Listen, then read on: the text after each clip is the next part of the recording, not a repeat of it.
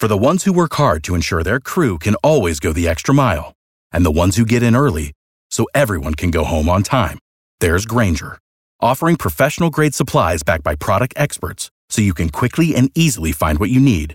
Plus, you can count on access to a committed team ready to go the extra mile for you.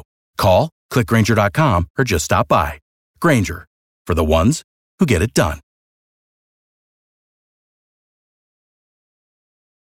I heard something about a story tonight on CBS 47 Action News, Jax. I wanted to bring you a little bit more detail on it. It was about access, and maybe in some cases, no access to some sports fields. Russell Colburn is the reporter on the story, and it caught my attention. And so where did the idea, I guess, first originate for this story that we'll see tonight?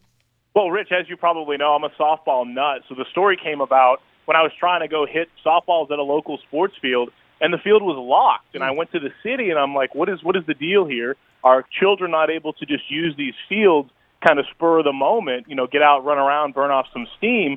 And they told me that certain fields in the city are managed by associations. So to keep them nice, they lock them up, and people will have to request permits to use those fields. And I'm thinking no child is going to go through that.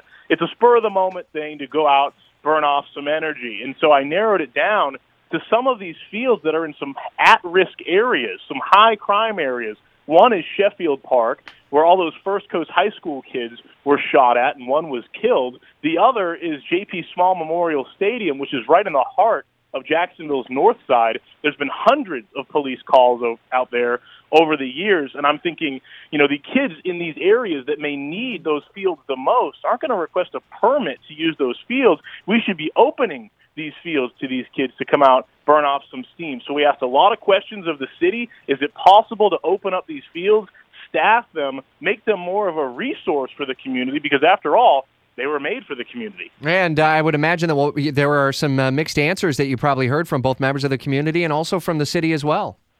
Actually, there was a complete contradiction from the city. A city representative told me that the fields are only locked for upcoming events initially. Then we sat down with the parks director who said, no, they are locked all the time, and the reason is vandalism. Of course, you'll hear much more from him and all of these neighbors that are just kind of wondering, why can't my kids get out on that field, burn off some steam, have some fun? Seems pretty unfair. We'll see it tonight on CBS 47 Action News, Jax, with Russell Colburn at 5:45. Without the ones like you, who work tirelessly to keep things running, everything would suddenly stop. Hospitals, factories, schools, and power plants, they all depend on you. No matter the weather, emergency, or time of day, you're the ones who get it done. At Grainger, we're here for you with professional-grade industrial supplies. Count on real-time product availability and fast delivery. Call, click Grainger.com, or just stop by. Grainger, for the ones who get it done.